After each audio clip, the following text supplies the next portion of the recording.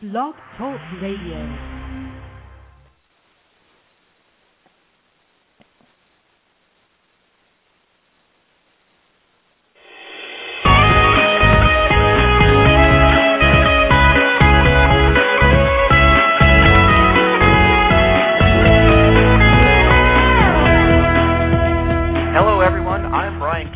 And you're listening to Call Talk for Wednesday, September 29th, 2010.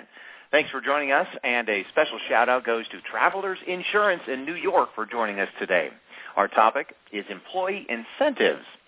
During the call, we invite you to ask questions via email at calltalk@benchmarkportal.com, or you can chat with us at calltalk.tv, or, of course, call in and ask the host the questions and interact with the show if you like.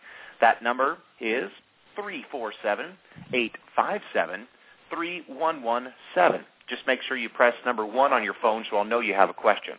And everyone who asks a question today, whether email or phone, on the show will receive a free copy of Bruce's book, Benchmarking at Its Best. And one person will be chosen at random to win an in-depth reality benchmarking report valued at $1,500. And now, I'd like to introduce the host of Call Talk, Bruce Belfiore. Thank you very much, Brian, and welcome back to Call Talk, everyone. Today's topic is employee incentives, and to discuss this, I'm delighted to welcome my guest, Dr. Brooks Mitchell. Dr. Mitchell is a professor of management at the University of Wyoming and the founder of 2 highly successful Wyoming-based software companies. When he founded his first company, Aspen Tree Software, he originated the computerized employment interview and was a pioneer in the Internet job application process. After years of researching human behavior and employee motivation, Dr. Brooks Mitchell founded Snowfly in 1999, understanding that organizations should capitalize on the direct link that exists between behavior modification and consistent positive reinforcement. He now devotes his full-time efforts to Snowfly, his students, and his classes at the University of Wyoming. And he has volunteered to help me with our teenage son. Right, Brooks? Sure, send him up here. Okay. We'll put him on a horse. Next week. Great. Sounds good. He has been featured on over 75 national publications, including Forbes, Wall Street Journal, Fortune, New York Times, and USA Today. He's a frequent guest on talk shows, including recent appearances on CNBC and the Executive Forum. And he has written a book called Games, Work, and Human Motivation, which is a true tour de force. Pardon my French, Brooks. But anyway, a very fascinating guy and a lot of fun. I think you're going to enjoy this. So thank you very much for being with us, Dr. Mitchell. Well, thank you. Okay, Dr. Mitchell, you said in your book that 1/3 of all incentive programs actually decrease performance. As I said that, I could kind of feel a shot of pain going through our audience, like a root canal. How do you explain that? Well, isn't that called unintended consequences?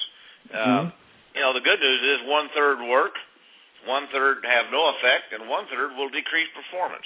So how does that happen? Well, you know, maybe you give out the wrong reward. You know, for any type of human motivation to work, people have to strive to achieve something they want. Let me give you an example of that. Suppose you put an incentive program in and you get this catalog from a vendor of all kinds of prizes that people can win for meeting their goals. And let's say that there's a $200 prize for anybody who meets their goals within 6 months or something. Mm-hmm. So our man Joe goes in and can't find anything he wants for $200, but he does see a set of steak knives. Mm-hmm. So he says, well, all right, I guess I'll spend my $200 incentive money on the steak knives. So 6 months later, 6 weeks later, the steak knives show up in the mail. Remember, immediate reinforcement. 6 weeks later, something he doesn't really want shows up in the mail. But it's his $200. He gets the steak knives, and then he does what I call RVOLP, readily verifiable online pricing. He sees what he could get them for at Amazon. Well, the $200 steak knives at Amazon are $75. So he's really ticked off now. Wait a minute, this company's ripping me off. I didn't like this gift anyway, and now I spent $200, my money. The company's thinking you're ungrateful, and then he gets really irate when he gets his paycheck. Because he got taxed on $200. Oh, boy. Okay? So now then, they withhold $60 from taxes from his paycheck, hard money, for a set of knives that he could have bought for $75. The company just spent $200 to get him a $15 deal. Now, you know what you got? You have a very irate, ticked-off employee on the job with a set of knives. This, listeners, is not a healthy situation. And it's those types of things that cause people to actually decrease their performance when they get that type of incentive plan. Wow, talk about unintended consequences. And actually that type of incentive is pretty common out there. And so, really something that we probably have to ask people to reconsider. It's a $30 billion a year industry giving out overpriced prizes and things to people for incentives. And if you give out that type of thing, and it's not immediate, I can guarantee you're on the road to being in that bottom 1/3 of programs that actually decrease performance. Okay, wow. So those are the ones that decrease performance. They're obviously ones that increase performance, and that you can actually get a good return on investment from. Should we turn our attention to those and sort of give our listeners an idea of what they should be looking at? No, keep doing that one and losing money. Sorry. No, losing money, losing personnel. Well, there's so many rules. I'm a behavioral scientist by training and definition. And there are many rules to be in the top 1/3. Immediacy, if you do something, then give somebody a reward instantly, which you can do these days with the Internet. You couldn't do that before. And then secondly, break it up into little pieces. Reward the homework, okay, not the final grade. In other words, you want to bribe your kids to get an A or something like that, then instead of saying, I'll give you $50 if you get an A or whatever, how about say, I'll play a Nintendo game with you tonight or some other game if you do your homework tonight. Little, that's what we call behavioral shaping. Little rewarded behaviors, instantly rewarded, and especially with intermittent rewards, will increase behavior. And then finally, you know what people want? I don't care, study after study after study after study. It's what, Bruce? Show me the, complete that sentence. Money. Yeah! That's what people want. People want choice in their life. They don't want Big Brother saying, well, this is what you want. You want a set of steak knives. Isn't this a beautiful catalog right here? Or look at this nice little digital camera iPod. Well, I already have one. I don't need another one. Give them money. And if today, with technology, you see money can be broken down into little pieces, a dime, a nickel, or whatever. Sometimes it doesn't take that much. And then if you break it down into little pieces, then you can use that to reward. And with these new wonderful techniques out by Visa and American Express and things, you can actually give it to them instantly via these stored value debit cards. You don't have to be running around passing out things. So I think we are in a renaissance for incentive systems, especially if you design them the way I said, instantly, little pieces, let the Internet do it, and so forth. And then there's one final caveat on this, and that is make it intermittently rewarded. Intermittently rewarded is, the reward might be a little money, might be a lot of money. You're not really sure what you're going to get, but you know you're going to get something. That's like Cracker Jacks. So, Bruce, did you ever buy a box of Cracker Jacks before? Oh, I sure did. Of course. And what's the first thing you do? You eat the Cracker Jacks, then you look at the prize, right? Nope. No. I remember going to the old Yankee Stadium and looking for the prize first. Exactly. Yeah. Exactly. And why not incorporate that same type of mechanism into your incentive reward system? And in fact, as my book says, games and human motivation. Yeah. Okay, so best practices, very clear in terms of what your research and what your opinion is here. Money instead of merchandise, because that's part of the debate, across the country and across call centers. No, it's not a debate, Bruce. It's the truth. It's a debate because it's a $30 billion a year industry convincing people that you should be giving merchandise away. Okay. So there's no debate there. The people who are giving merchandise away want you to think there's a debate there. Read the research, which is, I'm a professor. I read that stuff, and read any of it and see what you come up with. And that research goes right back to the agents, and they're the ones you're trying to motivate, right? Exactly. Yeah. Okay. And well, let's say that you do design a best practices system, okay, which has your continuous rewards, your intermittent rewards, their money-based rewards. What kind of return on investment can a typical company expect for that incentive program?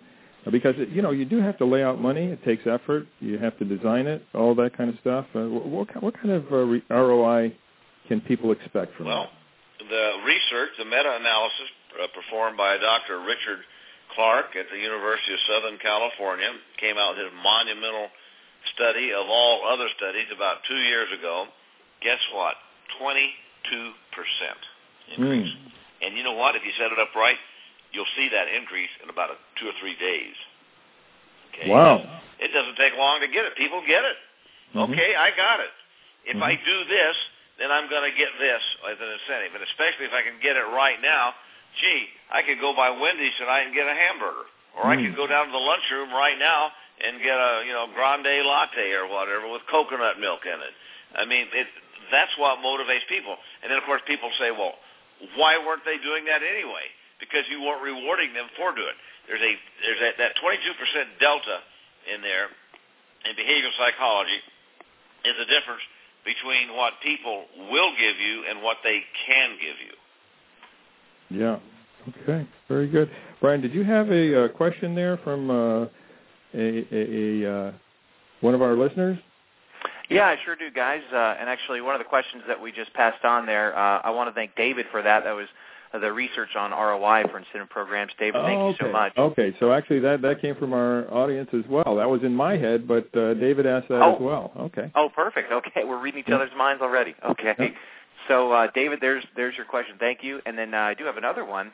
This is from Daphne, and she asked, what items can you reward with that are not considered taxable compensation? Great question.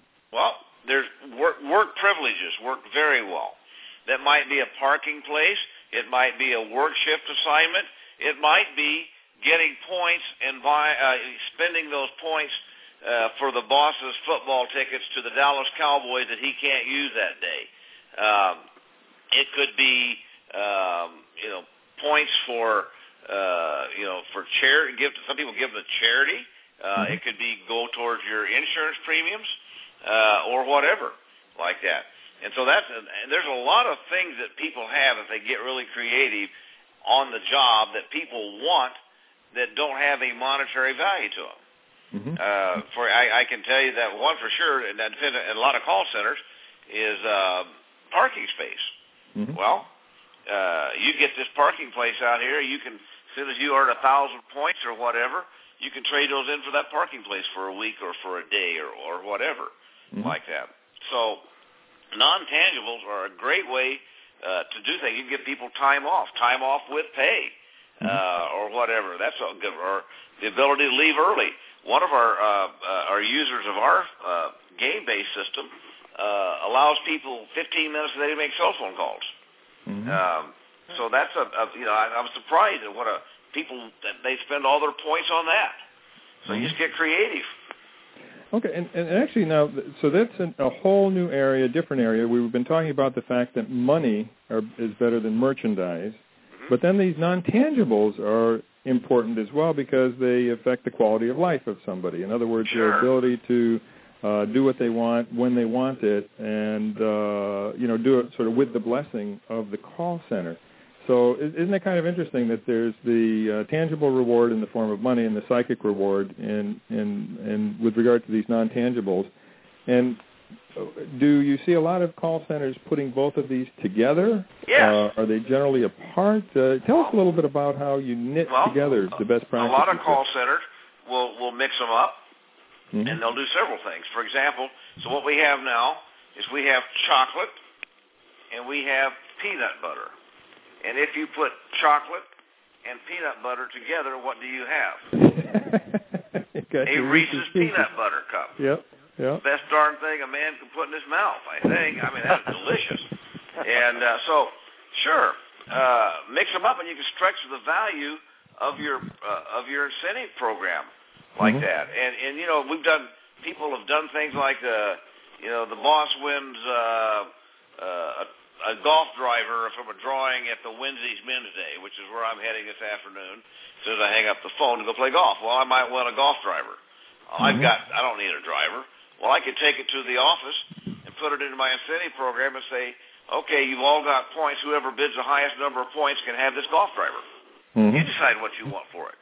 And it could be you could drive the boss's car, or the company car. I mean, you get creative here, and you can come up with in just immense value of things to people who only get it if they want. And, of course, in those deals, they don't even have to pay taxes. Right. Actually, you know, there's one other thing that has come up with regard to a previous call talk on workforce management, and the fact that some people have programs, and we encourage this actually, where if you do have some afternoons where the volume really tails off, you can have people sign up ahead of time for time off, unpaid time in the afternoon, so that they can do other things that they want to do in their lives. And you could actually, if you have high demand for that sort of thing, you could prioritize people by the points that they have according to things. So that's another possibility to actually tie it in with your workforce management and your optimization plans. So, absolutely. Yeah. And the way you would do that is you would say they would earn points and or do it on an intermittent basis via the game tokens concept, where they could play a quick game online in about 5 seconds, and they can win their points, accumulate them into a file. Okay, then you can have an auction. And we're going to let 5 people take off at 2 o'clock on Friday. And then whoever bids the most, the 5 people who bid the most points can have that. And you can bid and snipe just like you do on eBay. You know, let's just shift gears for a second, because I'm interested in your thoughts on something else, and that has to do with team incentive programs. And I read in your book, teams. Everybody says you've got to have a team approach. Yeah. Well, guess what, guys?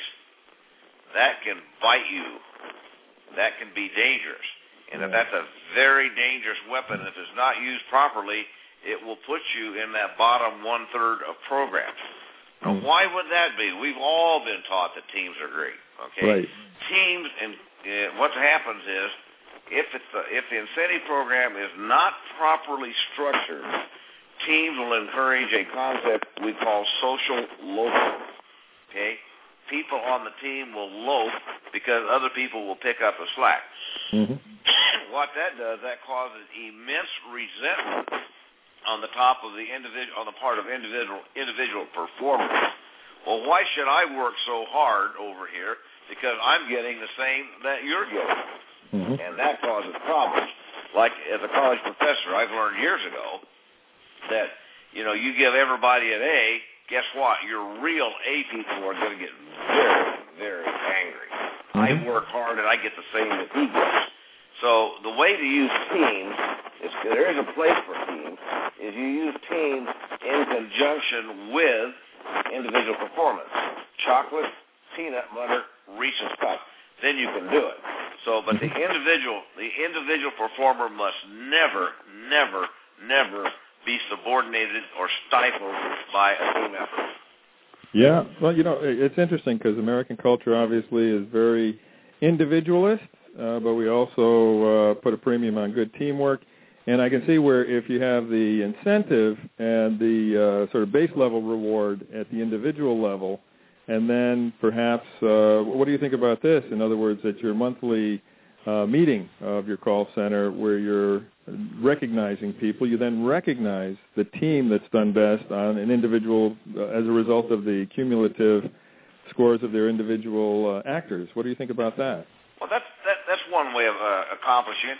And then teamwork is okay, but as long as the individual can still shine and be rewarded for their effort, because they want the recognition that comes from that. Now, you just kind of touched on another issue, and that's this concept of, things that'll screw you up.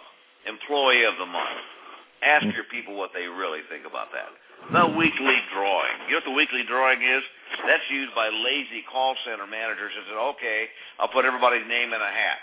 Ask people what they said. I never win that thing. It's a joke. You don't even want what it is anyway.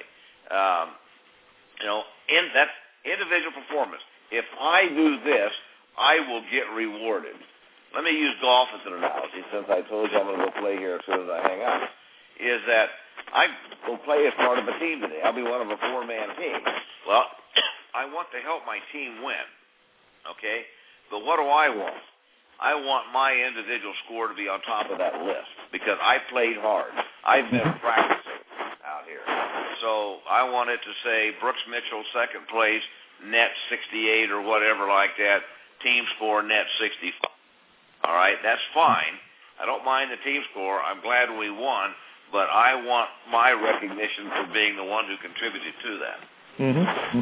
Yeah, and what you bring up really is the fact that this process, the process of properly incentivizing and rewarding your employees in the call center, is just like any other process in the call center, and that it deserves attention, it deserves some research, it deserves reading your book and reading other things, and it's in order to put together something that is going to be consistent with your culture, but also is going to really motivate your people.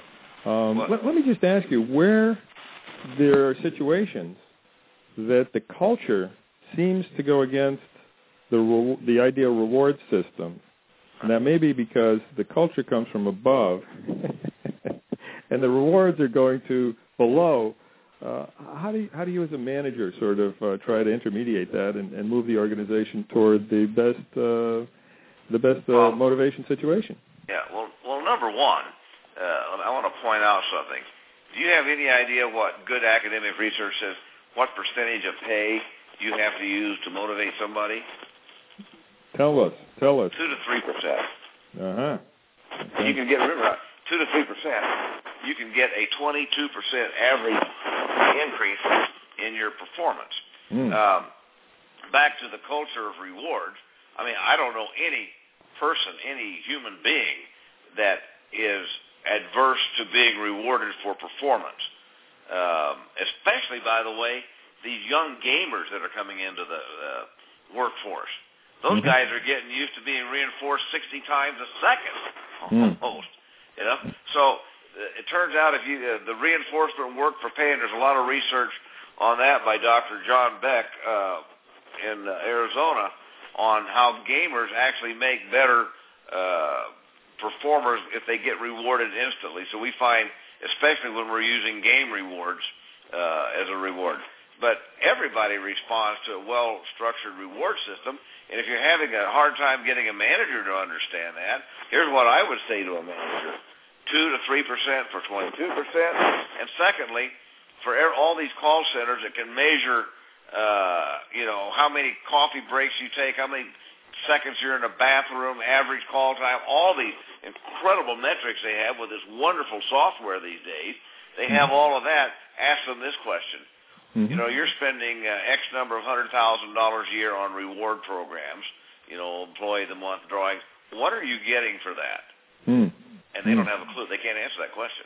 Why wouldn't you set up a system where you can do incentives and rewards and measure what you're getting back? Right. Okay. No, good thoughts there. Brian, I see we have another question. Yeah, we sure do, and I want to thank everyone for writing in. So far, it's been a big response, so thanks, everyone, and keep them coming. This one is from Luann M. Lamante, and says, I am seeing that non-monetary rewards are taking over any money-related incentives. What are the best non-monetary incentives you've seen? Well, number one, I would say, why don't you ask your employees or watch what they do? Okay? One of the great ways to find out what motivates people is to simply observe them. If you see a lot of people in the hall using cell phones, then maybe you have cell phone time. Okay? Or maybe you have other privileges such as, work assignments, or you can handle incoming calls versus outgoing calls or whatever. It varies from group to group. But my biggest advice to Luann there is just simply observe people, or just go ask them, what would you like? What could we do here? And then make it on a point-rewarded basis so that they can begin to accumulate and earn points. And like I said, folks, we've known about this as behavioral scientists for 60 years. The problem is there was just never a good way to administer it. It was too complicated. Well, the Internet now can handle everything for you very, very efficiently. Mm-hmm. Okay. Oh, great answer there.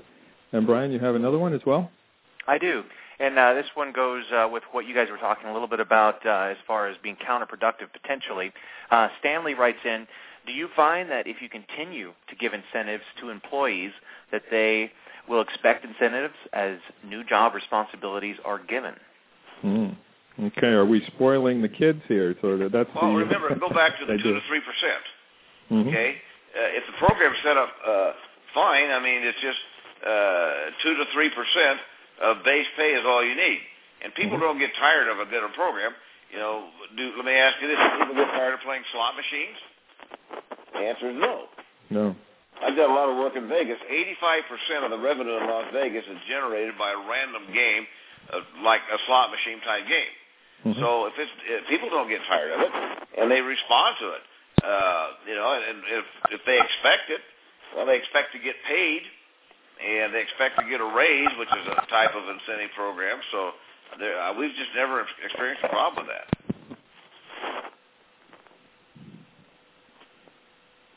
Interesting. Yeah, that was only interesting. The last question was a good answer, huh? Okay.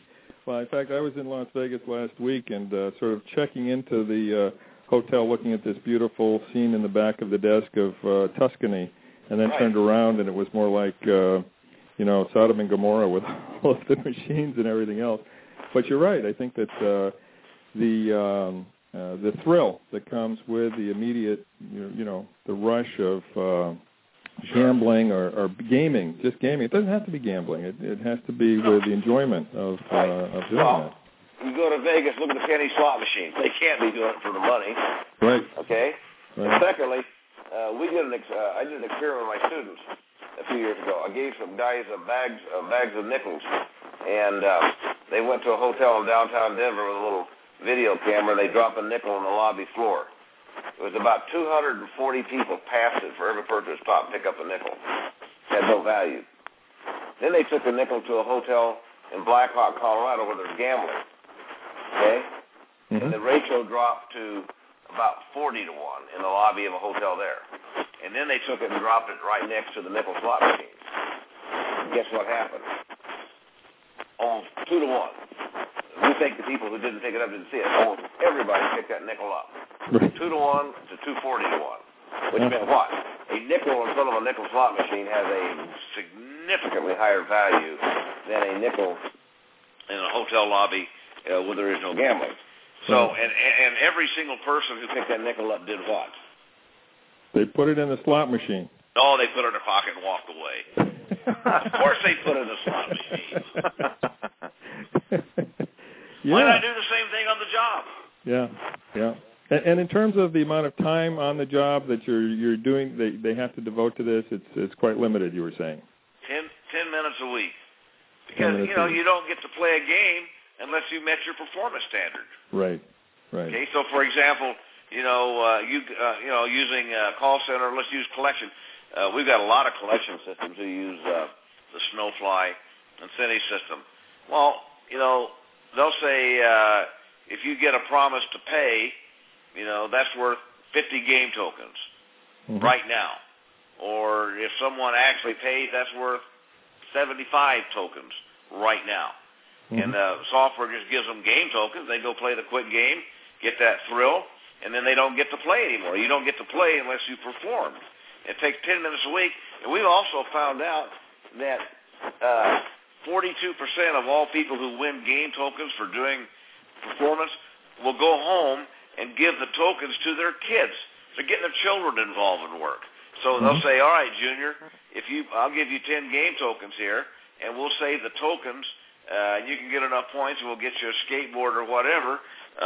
But you've got to get the tokens you've got to clean your room or do your homework or something. Mm-hmm, mm-hmm. Well, you know, what I see going across the country and going into a lot of call centers is that call center managers are trying very hard to make the environment fun, make it interesting, and sometimes they just miss the ball in terms of the individual rewards that can result in a collective sense of well-being that doesn't have to mean getting everybody off the phones and spinning the wheel type of thing.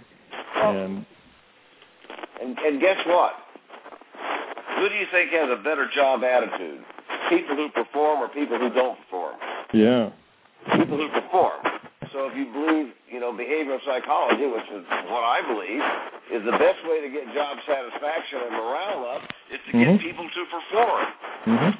That's where it starts. So instead of going out into holding a big rah-rah speech, everybody feel good about your jobs and so forth, and now go work harder, how about getting them working harder, doing their job, and guess what? Then they're going to feel better. Yeah. It works the other way around to what most people think. Very good advice. Very good advice. Okay, Brian, I think we have time maybe for one more, and then we'll have to leave it there, even though there's a lot of good, I'm sure a lot more to be said. Brian? Okay.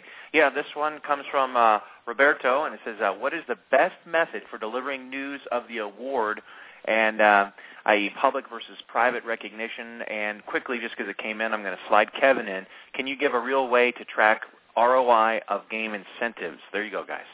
Okay. Well, the best way to attract attention is somebody wins the jackpot or something, just have it show up on the computer screen.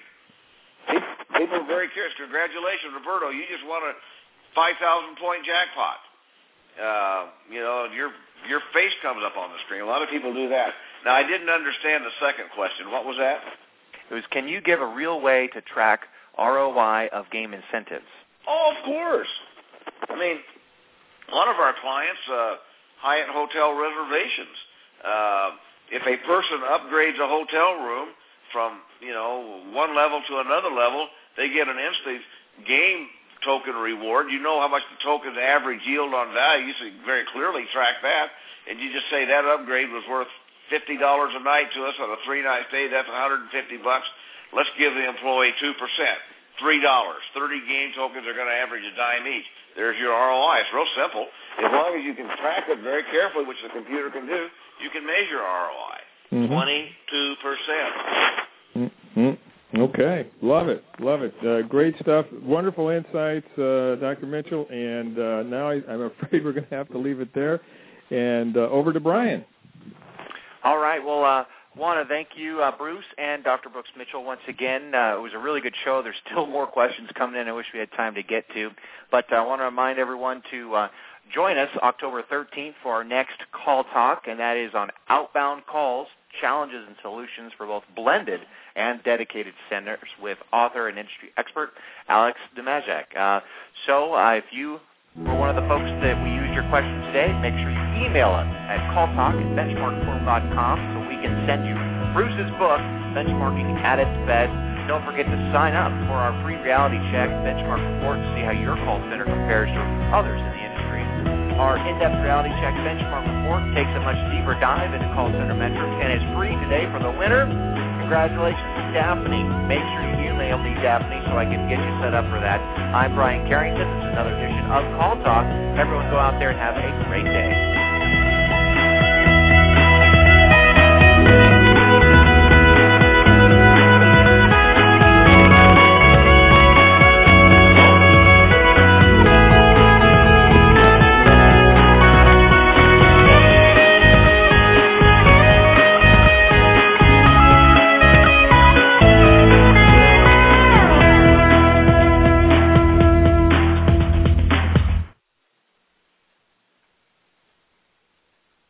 Hello, Brian. Hello, Bruce. Okay, good. Let's see. Brooks, are you still on? And are we off the air? I think we're on the air. Brooks looks like he cut out. Okay. So I'll call you back. Are you at home? I'm at home. So either on my cell or on the internet. Okay. Okay. Bye-bye. All right.